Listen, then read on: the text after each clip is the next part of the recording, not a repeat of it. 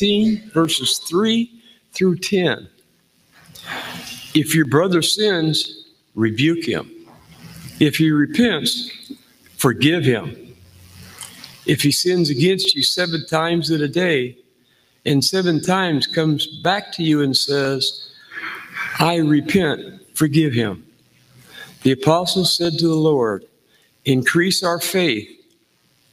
He replied, if you have faith as small as a mustard seed, you can say to this mulberry tree, be uprooted and planted in the sea, and it will obey you.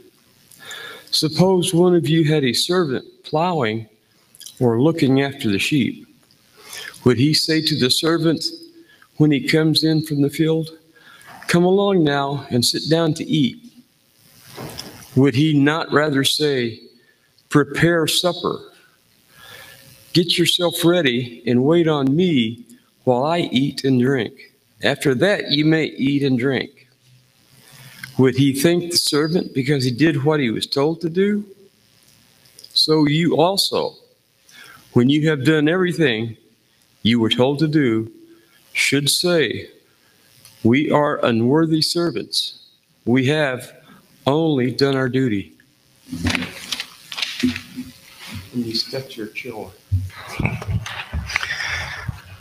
Thank you, Roger. Good morning, church. Good to see everybody here today. I just love this weather. Last night was nice and crisp. Today was a nice and crisp morning. Anyway, that's great. I want to talk a little bit today about servants of the kingdom. We talked before about Jesus and what he meant to be, what it meant for him to be Lord. We talked last time a little bit about the kingdom and how significant the kingdom was to Jesus. Today I want to look a little bit more closely about what it means to be a servant of that Lord. The Greek word for servant is translated servant in Jesus' day meant slave. We get cheated in our English translations because no one really wanted to translate this. I've yet to find a translation that translates everywhere the word slave comes, slave. It always translates it servant. If you were a slave in the first century, you were just a piece of property. Jesus was talking to people who knew the real meaning of slavery. We don't have such people today. The closest comparisons would be, someone who's a maid or a servant somewhere who works somewhere for wages. But the servant in the first century was the person who had lost everything they owned. You might have been a king in another land, but if they dragged you into Rome, you became the person who had absolutely nothing and no rights. He'd been sold in a market, just like you would an animal. I want to read something. Although seemingly just a small inscribed plate we'll look at in a moment, 2¼ inches in diameter, the object tells the dark side of the Roman Empire. This tag was found on a slave in a metal collar that would have been forced around the neck. They would have taken that and branded it to either a leather collar or a metal collar, and it said, hold me lest I flee and return to my master Viventius on the estate of Callistus. He lost his name. He was no longer Peter or John or Agnes, but he became Atticus or Felix or Viventius. You belonged to that person. He was paid nothing for his work. The owner said, you get up at 6 in the morning, you got up at 6. If he said, you get up at 4 o'clock in the morning, you got up at 4 o'clock. It wasn't your decision to do any of those things. He was a slave, no freedom, no choices, no absolute nothing. Now, Jesus told the story about a master inviting his servant to eat first. That would have caused anyone, including the disciples in the room, to look at each other. When Jesus said, would he thank the servant because he did what he was told to do? The answer was, well, of course not. He wouldn't thank the servant. Jesus then said, so you also, when you've done everything you were told to do, would say we're unworthy servants. We've done only which was our duty. Now stay with me because we're going to talk about this a little bit more. The servant in the story is seeming unusual. He's out in the field with the animals one minute, and the next minute he's cooking. Almost everybody in Rome had a servant. You could buy a servant for a day's wages. So you had servant or multiple servants. But this servant is catering by the master to the servant.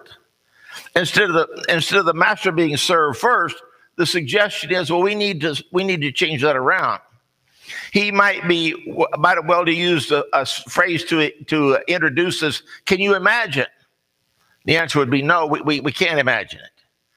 Jesus made himself known among his disciples and followers as a what? As a servant, even though he was Lord of all. If a common servant is faithful to obey the orders of his master and he doesn't get any reward, nobody says, thank you for what you've done, how much more Christ's disciples should obey their loving master when he blesses them now and for eternity. Our world doesn't think like this, not even close. In fact, we may not like to hear it, but the truth is we are slaves of Jesus Christ. When we read the word servant, let's try in our mind to put in there the word slave, because I think it will have a greater meaning to us and a greater impact. We were bought, as Darrell spent time this morning around the Lord's table explaining to us, we were bought with a price. It was the blood of Jesus Christ that allows us today to have freedom from sin and be in a relationship with that Lord. For none of us lives to himself alone. None of us dies to himself alone. If we live to the Lord. If we die to the Lord. So whether we live or die, we belong to the Lord. For this very reason, Christ died and returned to life so that he might be the Lord of both the dead and the living. Praise God. You know, if you're 6 or 25 or 30 and you're in good health, that doesn't say much. But as you get older, that begins to mean more and more. One of these days, some of us here are going to be dead. And I am thankful that Jesus was resurrected so he might be Lord of both the dead and the living. Jesus died for our sins. That's true. I'm not trying to minimize it. But in his resurrection, Jesus became the Lord of all of us slaves. And he died for all, that we who live should no longer live for themselves, but for him who died for them and he was raised again. That's why when they were talked about slaves in the first century, this would have been normal. But for us, slavery is very foreign. I get it. We've got a horrible past of slavery. But as Christians, we need to understand the meaning of that word in our relationship with Jesus. You are bought with a price. What's our obligation? Therefore, honor God with your body. How many people woke up today thinking, you know, I'm going to honor God with my body. What I do today, I'm going to honor him. I don't know if you heard what Rusty said or not, but it's always extremely meaningful to me when we meet together. You don't get to see what I see. You just see the back of a bunch of heads in front of you. But there is nothing like being in this room, in this assembly, with people of like faith, like mind, like passions, like purpose. Some people are told that salvation means total freedom from anything. It's kind of a twist on the once saved, always saved. But, oh, praise the Lord, I'm free from sin. And I don't mean that in any negative way. Praise the Lord for that. But thanks be to God that though you used to be slaves to sin, you wholeheartedly, with your whole heart, obeyed the form of teaching to which you were entrusted. You have been set free from sin and have become slaves to righteousness. I'll take Jesus as a Lord any day over the alternative of evil Satan. There are two masters in the world. There are two kingdoms. One is the kingdom of Jesus. One is the kingdom of Satan. They're both real. Daryl used the word hell this morning. Hell is a real place. It's not any place we ever want to go. It wasn't made for us.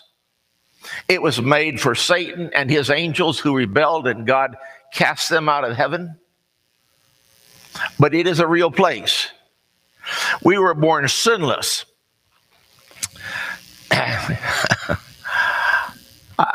You remember when you first began to sin? Now don't lie to me. Don't pretend we're all suave and debonair and we don't remember. You stole a penny, or you stole a quarter, or you lied, or you cheated, or you did something. You remember at the first it really bothered you. Maybe as a little child, but as you begin to grow older, you thought, I shouldn't be doing that. And so we're born sinless, and very gradually sin takes over our life. And those of us that are older have seen our children change in a way as they go through life from sinless to sinful. We become citizens of the kingdom where everyone is his own king if we are our own boss, if Jesus is not Lord. Can you think of a text that summarizes Satan's evil kingdom? Okay, your time's up. All of us who lived among them, all of us also lived among them at one time, gratifying the cravings of our sinful nature, following its desires and thoughts. Like the rest, we were by nature objects of wrath, just like the Gentiles. He said we were like that. We gratified our cravings.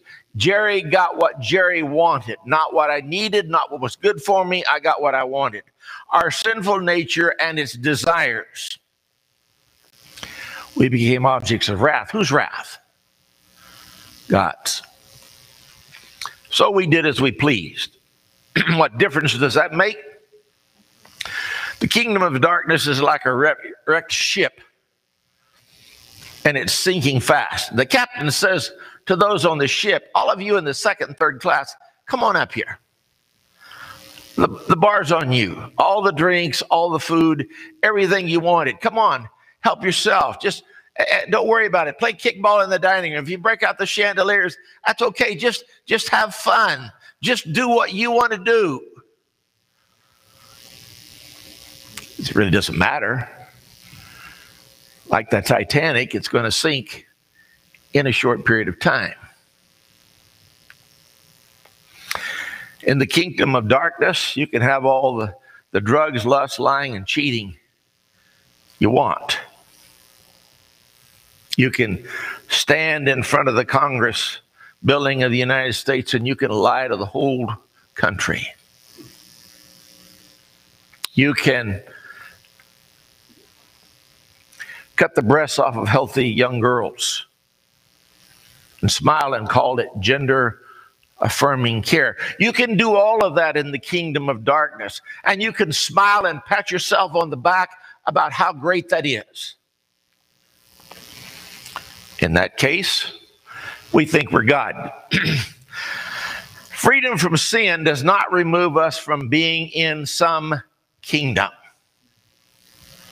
All right? It's moving from the rulership of Satan to the rulership of Jesus Christ. Think about it. This recently, I don't know how recently, but for the first time, those who believe in God in the world fell below 50%. So we're like 49%. But 51% of the world who would say, I'm not religious at all, belong to a king. They may claim themselves as king, though they would probably deny it. But anyone in our world who follows something, follow the money, follow the time, follow the energy, follow the passion, and you will find what that person follows and what is their God. No one escapes belonging to some kingdom. In this new kingdom with Christ, you can't just do anything that crosses your mind. Some people think that which distinguishes of those in the church is like, I don't smoke, I don't chew, and I don't date the girls that do. Some goofy stuff like that. That's not even close. Some live and think as if there are two paths, not one, excluding the path to eternal damnation. For example, the way of sinners is a wide way to hell. But I've had people say, well, I think there's a narrow way. That's for, like preachers and leaders, that's like all you spiritual people. And then there's a third path, not too wide, not too narrow, kind of center of the road for the rest of the believers. Jesus in Revelation 3 of the church of Laodicea said, that kind of middle road lukewarmness makes me sick to my stomach. Of course, all that proposal is a lie. I've had a man tell me one time, I'd come down and I bought shotgun shells from him, and I would always say, hey, let's get together and talk about Jesus. Oh, I'm all right. He said, in the end of time, things are going to be so busy, God's going to need somebody to help direct the traffic. I said, I don't think it's going to be you. In the kingdom of darkness, we do our own thing. If I live in the kingdom of darkness, I do what Jerry wants to do. If we're in God's kingdom, we do what He wants to do. It's His righteousness that we have become, so we serve Him as a slave.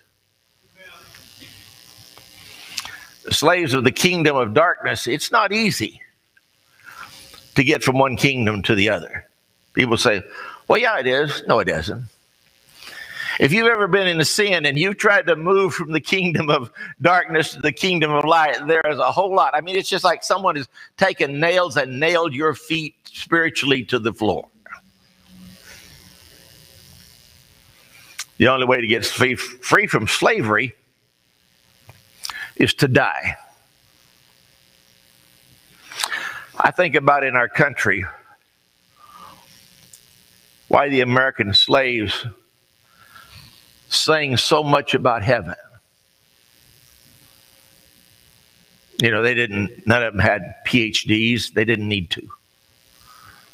They knew that for most of them, the only way to escape that slavery was to die. And they believed in a better place. There's another problem. The kingdom of God does not accept naturalized citizens. You have to be born into the kingdom of God. Suppose the laws of the United States were like this. They're not even close to this, but you just have to pretend with me, all right? I went to the immigration office and I said, look, I would like to become a citizen of the United States. And he says, okay, well, where were you born? I said, well, I was born in China. He said, I'm sorry, you can't be a citizen. But look, I really I want to be a citizen more than anything. You don't know. Well, where were you born? Well, I was born in China. You have to be born in America on American soil to be an American citizen. So what's the alternative? Well, the only thing he says you could do is die and be born again, and make sure you're born this time in America, as if you had a choice. How can we change citizenship from the kingdom of darkness to the kingdom of light? God had a plan before time began. We hear that and we sort of yawn. I said this morning in class, if it had been me right after God created the last thing, I would have said, all right, let's get Jesus in here on this cross and get this sin problem taken care of. God had a way of taking care of all sin. But it was in his mind. He planned it all before time began. He knew exactly what we as humans would do and become, and he made a plan for that. Jesus' death would be the solution to the problem of sin and darkness. So what does his resurrection mean? Any slave who trusts in the cross is allowed to count the death of Christ as his own death. That's what baptism is all about. Some people think of baptism as a ceremony. I was watching the other day on TV, and it was a huge ceremony.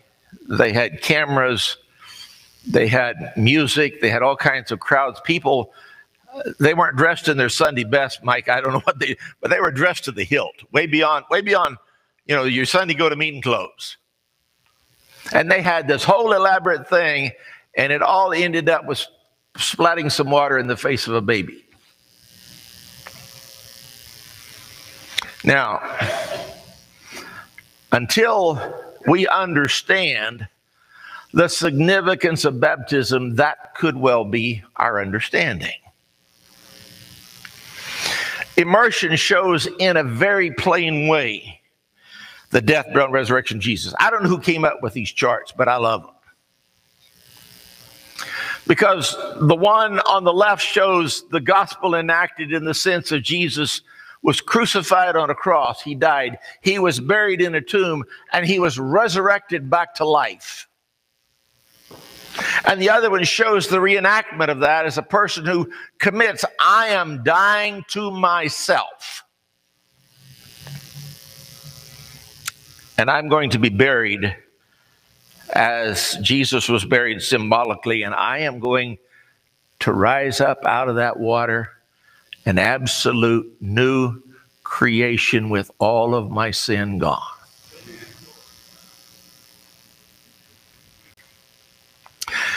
I've heard this: I kill you in the name of the Father and the Son and the Holy Spirit, and you will be born into the kingdom of God to serve him and please him. You said, Jerry, is that scriptural? I don't know any scriptural ceremonial words, but I'm pretty sure if that was said to me, I would remember it.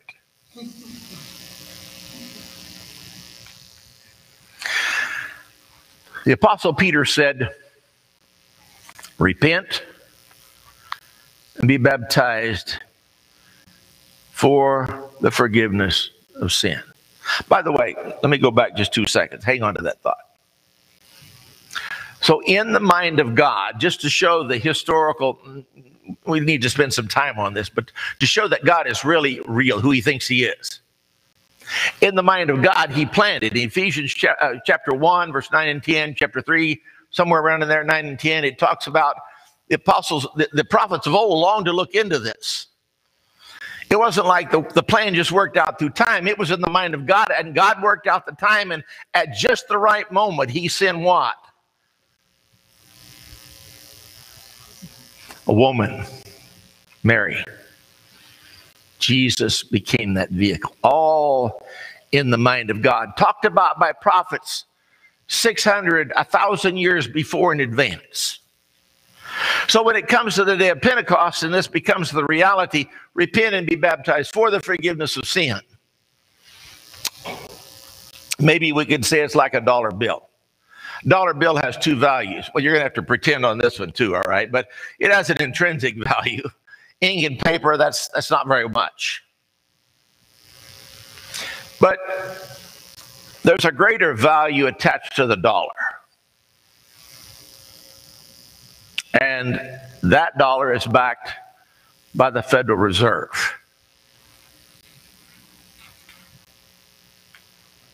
Baptism is similar. The water, the ceremony might seem similar, but the ceremony gets its power from the cross and the empty tomb. Baptism is not an invention of the 21st century. As I said last week, Christianity is not an American invention.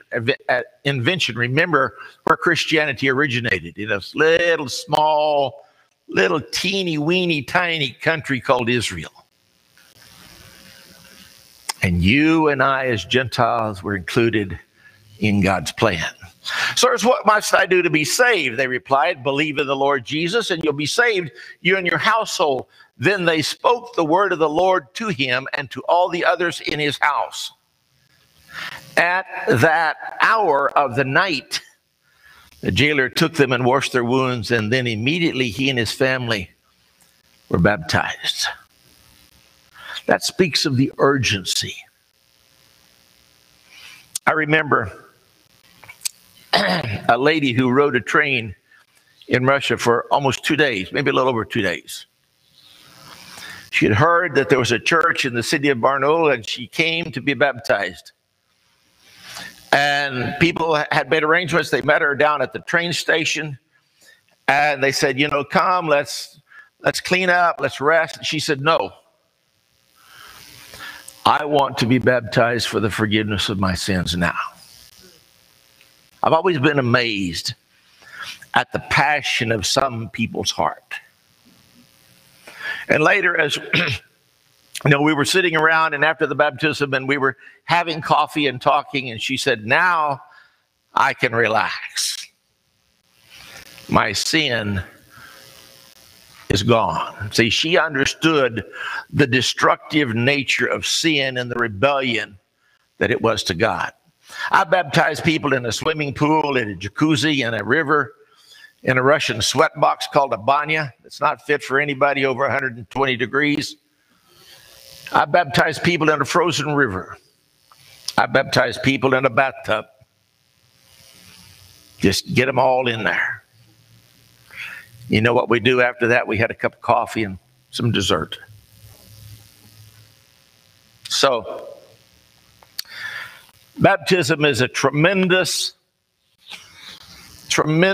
object lesson of escaping from the darkness and evil world of sin to light in the kingdom of God. So when Jesus goes back and begins that story, and he tells the story, and Peter says, well, Lord, increase our faith. Jesus said, well, Peter, doesn't take a whole lot of faith. He says, if you had the faith of, see, we tend to think about the other end. If you had a faith of mustard seed, you could go whammy to this mountain and it would be whammied over there. But that's not what he says. If you had the faith of a mustard seed, if I held it in, if I had three in my hand, you couldn't see it from where you are. And yet he talks of its power. So, who are you a slave to? You're a slave either to Jesus Christ or the world. I didn't say you were murdering and slamming people. You're just, if you haven't been freed of sin, you have sin you need to get rid of. Don't keep dragging it around like a ball and chain. Cut it loose. Let Jesus set you free. If we can serve